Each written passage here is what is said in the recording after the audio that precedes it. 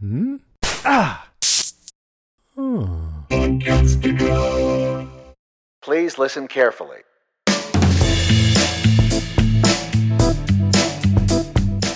Hi-de-ho, you boys and girls out there in podcast land. We have a very special episode for you today. It's what I hope will be a more regular occurrence here on the show. I've always described this show as This American Life for Filmmakers. Well, if you listen to that show, you know that host Ira Glass always introduces the show as a story that sets the stage for that episode's theme, then has anywhere from 3 to 5 produced radio stories about that theme. During those stories, This American Life producers take the place of Ira, being the voice of their respective stories. Usually it's some kind of combination of interviews and scripted segments. Sometimes they have a guest producer like an author who reads an excerpt from a book or short story. I've always wanted to do something similar with Radio Film School. I've dabbled in it here and there. Last year I had the History of Cinema collaboration with the Circa podcast. That's actually one of my favorites from the first season. We've also had guest spot produced segments for our Breaking the Glass miniseries with co-producer and friend of the show Yolanda Cochran. And today we have another guest produced spot I know you're going to love. Lastly, before we get started, I want to give huge props and thanks to Lens Pro to Go. Now, way back in 2010 when I started my last podcast, Crossing the 180, Lens Pro to Go was a sponsor and supported that show throughout its entire run. And I'm thrilled to have them back on Radio Film School for the next few months. If you've listened to me for any considerable amount of time or heard me speak on any other podcast, at some point you've heard my soapbox about the dangers of getting into debt to get equipment. Well, nowadays there's absolutely no excuse. Lens Pro to Go makes it easy for you to find the filmmaking or photography equipment you need for any project. And here's the best part. The people who work there are themselves experienced filmmakers and photographers, so they can answer any questions you have about the gear, as well as give you tips and suggestions. It's straight up grade A customer service, and their prices include 2-day shipping for all of their items, so there's no shipping surprise costs at the end when you get to the checkout page. Everything is shipped to you in Pelican cases with return address labels already printed and ready to go. So all you have to do is put the gear back in the box that it came in, tape it up, slap on the label, and then take it to your nearest UPS store or schedule a pickup. Sorry for your international folks, they are only available in the US. And of course, they have a special offer for our listeners. Use the offer code RADIO when you check out and get 10% off your order. So go to lensprotogo.com today to gear up for your next project. All right, without further ado, on with the show.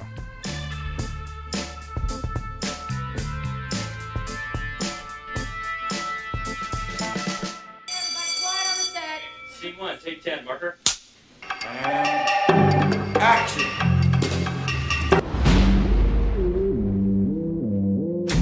I lost everything. That dog was a final gift from my dying wife.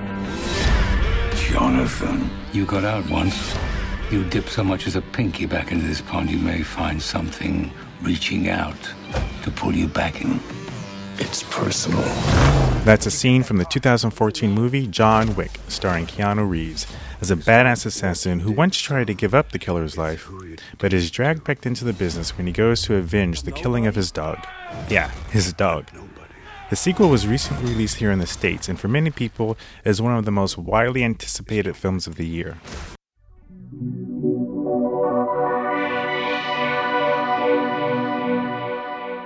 This was an unassuming little movie that took everyone by surprise. The action was amazing, the story was strong, and the characters were compelling.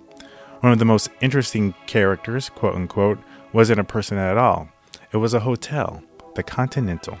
Now, from what we gather in the film, the hotel is a sort of safe haven for an international ring of assassins. Assassins who stay here apparently all know one another. They most likely have even attempted to kill one another. But when they're at the Continental, there's a sacred set of rules that strictly forbids quote-unquote business to be undertaken while within its hallowed walls. Break those rules, and the penalty is death. Now, what's so intriguing about the Continental is not what we see that takes place there, but it's what we don't see.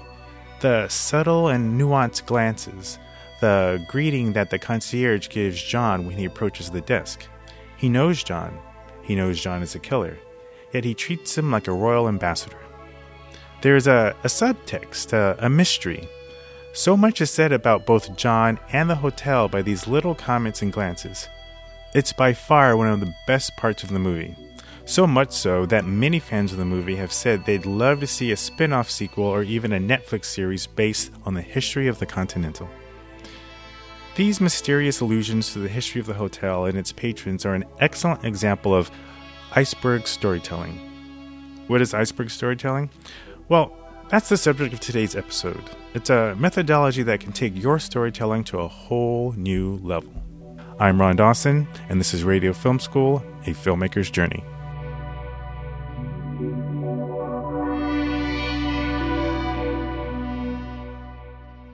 Three weeks after Radio Film School launched in September of 2015, the popular filmmaking website No Film School did a great little write-up about it called The Filmmakers Podcast We've All Been Waiting For. The author of that piece was filmmaker and writer Robert Hardy. Robert has since branched off to start his own website and resource to inspire filmmakers, filmmakersprocess.com. Robert wanted to do something different than what he was doing at No Film School. I think he and I are two filmmakers cut from the same cloth. When you read his motivation for starting Filmmakers Process, it sounds very much like why I started Radio Film School. Here's what he writes on his About page for the site. Things you'll never read about here. The latest cameras, lenses, support gear, etc. Massive Hollywood directors and movies. How to sell your screenplay or to get into Sundance. Instead, you'll find in-depth articles about making films that you're genuinely proud to share with the world, honing your craft and finding your unique artistic voice, defining filmmaking success for yourself, and then actually achieving it. Those words are music to my ears. Not that that other stuff isn't important, but as I've often shared on the show, getting in touch with who you are as an artist and a human being will far and away have the most profound impact on your work, and more importantly, set you apart from everyone else. So when Robert started this site, and I read the kind of articles he was writing, I knew I wanted to reach out to him to be a guest producer on this show. He knew right away which of his articles he wanted to adapt for this podcast. I'll let Robert take it from here. For sale. Baby shoes. Never worn. This is Ernest Hemingway's infamous 6-word short story, supposedly written after a barroom bet with a group of his contemporaries. It's also one of the finest examples ever conceived of what I like to call iceberg storytelling. Let me explain. Imagine with me an iceberg, sturdy, solemn, floating aimlessly through the South Atlantic. From above, it appears to be a certain size, large and foreboding, sure, but self-contained. In our storytelling metaphor, this is your story. It's what the audience sees and hears. It's what you explicitly tell them. But when our gaze travels beneath the surface of the cold, icy water, we see that only a small portion of its total mass was visible to the naked eye. The remainder of that mass, the majority of it even, lays beneath the surface. In our metaphor, if the tip of the iceberg is what the audience sees and hears, this enormous dark mass beneath the surface is your subtext. It's what your audience feels. And that's where the immense power of iceberg storytelling comes from. So let's get back to Hemingway's story, For Sale, Baby Shoes, Never Worn, and let's dissect what's really happening here. In the case of this particular story, the tip of the iceberg is what Hemingway gives us. It's those 6 sparse, haunting words. Yet the story is far more than just those words. Beneath the tip of that iceberg lays the subtext, which forces us to imagine the circumstances under which this advertisement was written. It forces us to imagine a miscarriage, a stillbirth, a failed delivery. It forces us to imagine the pain of a grieving mother selling the shoes because they're a constant reminder of the child that never was. It's powerful stuff. And it's all completely imagined, just a heartbreaking story based on hints left by 6 words. For sale, baby shoes, never worn. So now for the real question. What does iceberg storytelling look like in the context of filmmaking? And how can we, as filmmakers, take advantage of its tremendous power? In order to answer this, I reached out to Kasim Norris, a talented cinematographer, colorist, and director based out of Indianapolis. He put out a short film last year called It Eats You Up, and it's really the epitome of an iceberg story. Shot in glorious, grainy Super 16 by Norris himself, the bulk of It Eats You Up takes place in a dingy prison visiting room. Let me paint you a word picture to set the scene that's about to unfold. A young woman, maybe 23, sits across from an older man, late 30s perhaps. He's wearing a prison uniform, and he has a dark beanie on his head. She slides him a carton of cigarettes. He looks down at the table, thinking, clearly struggling with something, before sliding them back. And that's where we join the two. Why are you still coming here?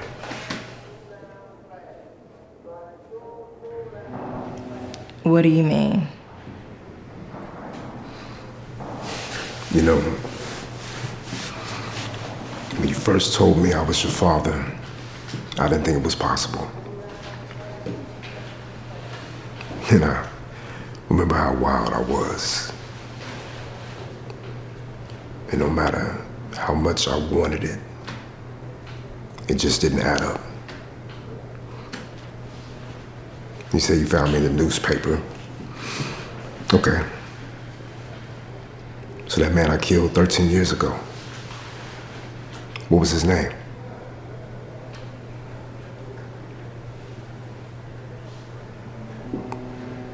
Why can't you say his name, Tara? Look, you ain't gotta say it. I understand why you've been coming here, feeding me this shit about being your father. The minute I wanted you to be my daughter was when I knew you wasn't. That man I killed was your father. As we did with the Hemingway piece, let's break down what's actually happening here. From this single scene, which is essentially a well-crafted monologue, we can gather so much information about the larger story at play in this film. First and foremost, we can piece together a narrative about Tara, the young woman, seeking out her father's killer, finding him in prison, and then convincing him that she's his daughter. All of this in a wayward attempt to gain emotional closure of some sort. And though we don't actually see any of this, it's pretty easy to imagine, thanks to smart dialogue which continuously drops just small, subtle hints. Beyond the basic story, though, which is pretty compelling in and of itself, we're able to tap into the pain of these two people. So we have a young woman who had her father taken away at a young age, and it's left a hole in her, and she wants closure, maybe even revenge. And then we have a prisoner who regrets every single day the thing that put him behind bars.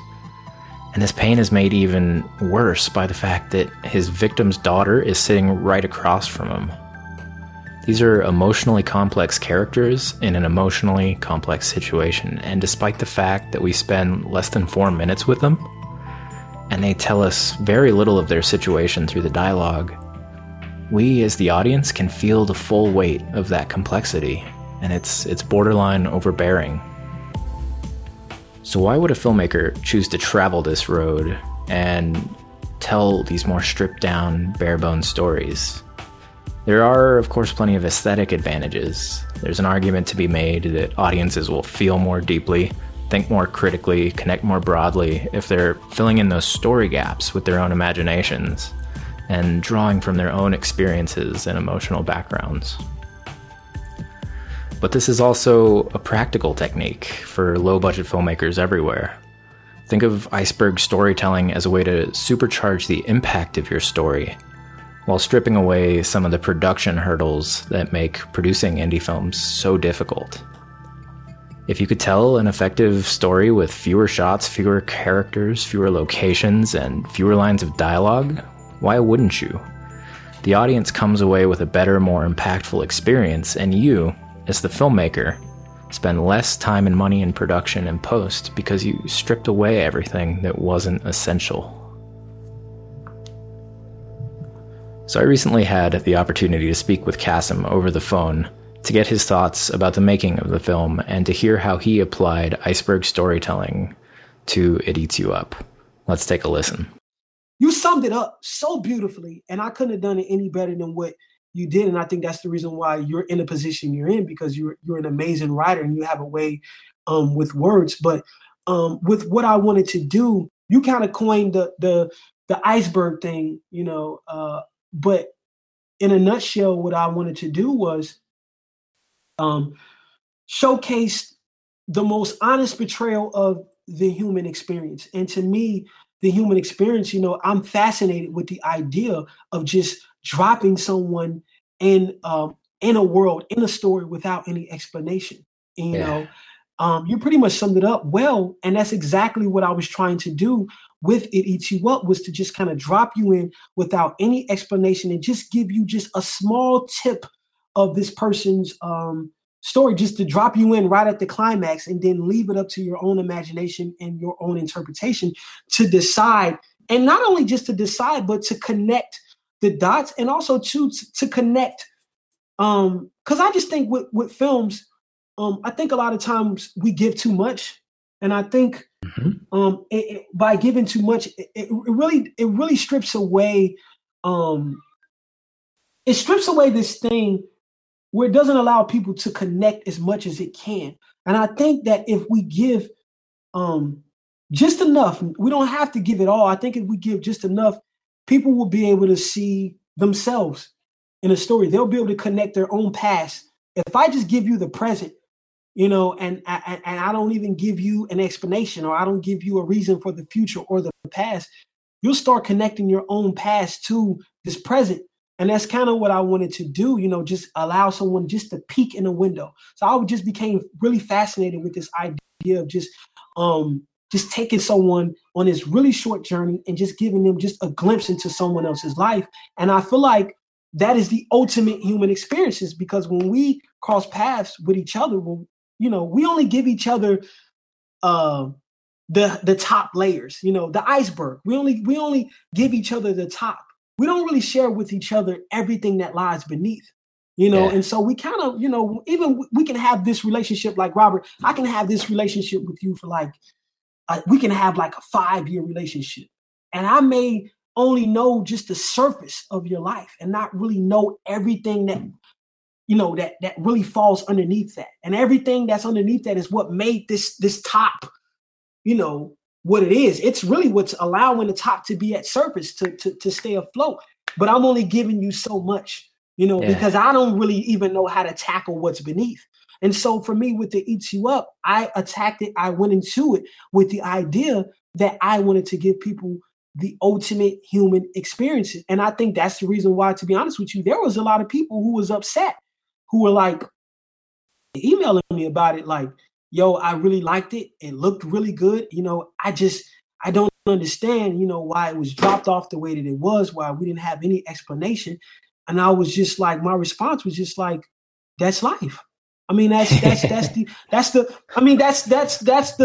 when you meet someone, that's kind of what happens. You really don't get everything. You only get so much. And it's up to us to, based upon how we interact with one another, to go back. And sometimes when we meet each other, we may go back home and we may think about the conversations that we had. And then we start to add things up based upon someone's posture or how they were sitting, or, sometimes when you talk to a person, you really don't get it all within that one conversation. Sometimes you have to go back and analyze the conversation of wait a minute, did he disrespect me? I thought, I thought about that when we were talking. I didn't even think about it at the time. I wish I had, because I would have went off. But now I'm able to look at it, and his posture was just all wrong. He was all closed off. Then we start building this bigger picture, this bigger thing that's beneath this surface conversation. And so that's kind of how I want to attack it. And I feel like you really put it. You said it best, man. I never really knew about the iceberg theory, but it really is exactly what I was trying to accomplish. You really summed it up, man.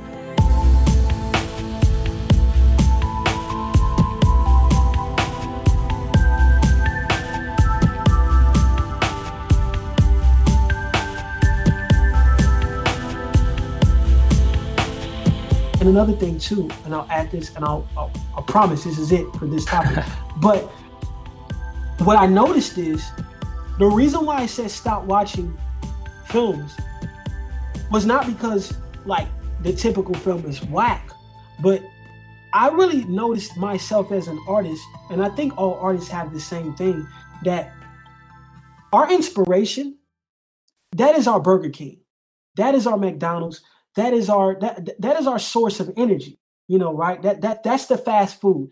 When we see the newest, latest film coming out, we're like, yo, I have to go see that, you know, because we're geared. We want to get that inspiration or that source of energy to keep creating, or to get this, to get these new ideas, or to get this image of breaking these new boundaries and what we can do next, and, you know, and things like that. But the flip side to that is stripping away those things, because sometimes those things can become a bit of a crutch. And it also, I don't know about other artists, but for me, I wanted to walk into my project, my feature, the proof of concept is short, It Eats You Up and Riot. I wanted to walk into it as sincere as I possibly could, and as honest with myself as I possibly could. And just quite frankly, I believe that sometimes watching other films a little bit too much, I didn't want the influence, you know, and that's really what it's all about. I think sometimes if you spend too much of your time watching another artist, sometimes we don't even recognize how the influence just crosses over. It just spills over a little bit too much. You know, I do realize and I acknowledge that nothing is ever original, you know, but I want to be as original as I possibly can. You know, I want as much as my own influence as I possibly can. So when I said watch people, a lot of times if you're watching people, then you're going to be watching the people that surround your own personal life. So that's your own personal experience. So when I said watch people, I meant you're literally watching your own life. You're literally watching the people around you, and less of the people who you can't connect with other people's inspiration, with other films and things like that. So when I said that, in short, I mean, try to cut off as much of other influence as you possibly can and be more influenced by your own reflection and your own story and your own experiences. And that's what I think what allowed me to dive as deep as I did with It Eats You Up, because I was just telling my own story. If people didn't like it, then, hey, you don't like my life then, you know? That's how I went. So if you do, then it's, hey, at least I know, if I'm being honest with myself, then, hey, if these people really like this, then they must really like what I have to offer, you know, because this is the way I really feel. And so that was another reason why I said that, to stop watching films and watch people. So there you have it. An in-depth look at Iceberg's storytelling and a few of the ways that you can apply this technique to your own work. But as we wrap up, there's one more thought I want to leave you with. I think what we've discussed here is far more than just another storytelling strategy to keep in your back pocket. As the world of indie film becomes more and more saturated, as more of us make films, it's going to become much, much harder to stand out from the crowd.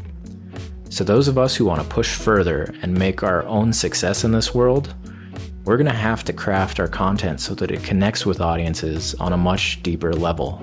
It won't be enough to just tell the same stories as everyone else and tell them in the same ways. We'll have to figure out how to go deeper and create those genuine connections with the people watching. In the end, I think Iceberg storytelling is going to be a phenomenal tool to accomplish that. Whether we apply it to short films, features, web series, or anything else, Iceberg stories will allow audiences to participate in our content. They'll bring themselves to it, their histories, their understandings of the world. As filmmakers and storytellers, that is an incredible opportunity. And for those of us who care deeply about making impactful work that stays with audiences well beyond the last frame, it's an opportunity we can't afford to miss. So go forth, tell compelling stories, and don't be afraid to look beneath the surface of the water, because that's where the magic happens.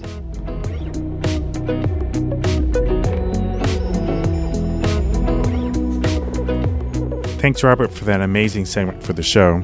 If you want to read the original article that this episode was based on, or if you want to read some other amazing articles about what it means to be a filmmaker, please go to filmmakersprocess.com. If you've ever wanted to dip your toes into podcasting and have an idea you think would be a great spot for the show, hit me up with an email at radiofilmschool@daredreamer.fm. Radio Film School is a production of Dare Dreamer Media and is a proud member of the Podcastica Network, a small collection of pop culture podcasts that cover topics from your favorite television shows to meditation and health to podcast production. This and other great shows can be found at podcastica.com. Music for this episode was curated from freemusicarchive.org and artlist.io. Links to tracks are in the show notes. If you like what we're doing here on the show, please subscribe to us in iTunes, and while you're there, leave us a rating and a review. You can also find the show on Stitcher, iHeartRadio, Spotify, and our RSS feed is on every blog post for each episode. Another way you can support the show is consider becoming a Dare Dreamer Premium member. Premium membership helps keeps the show going and putting out great weekly content.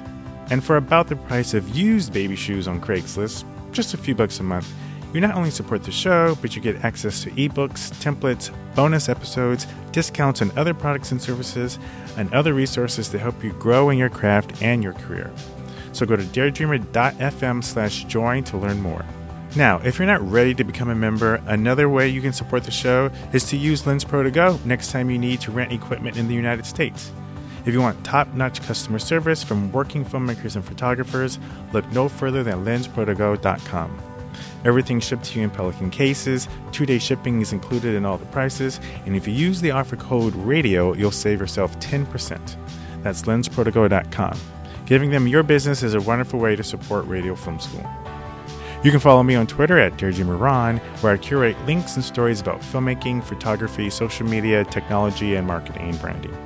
I also love engaging with listeners there, so say hi, engage in the conversation.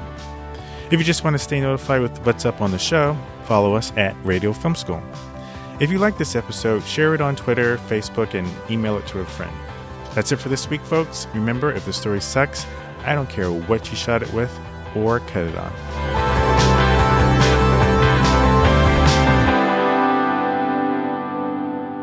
You're listening to Dare Dreamer FM, the sound of creative expression. Podcast to Go.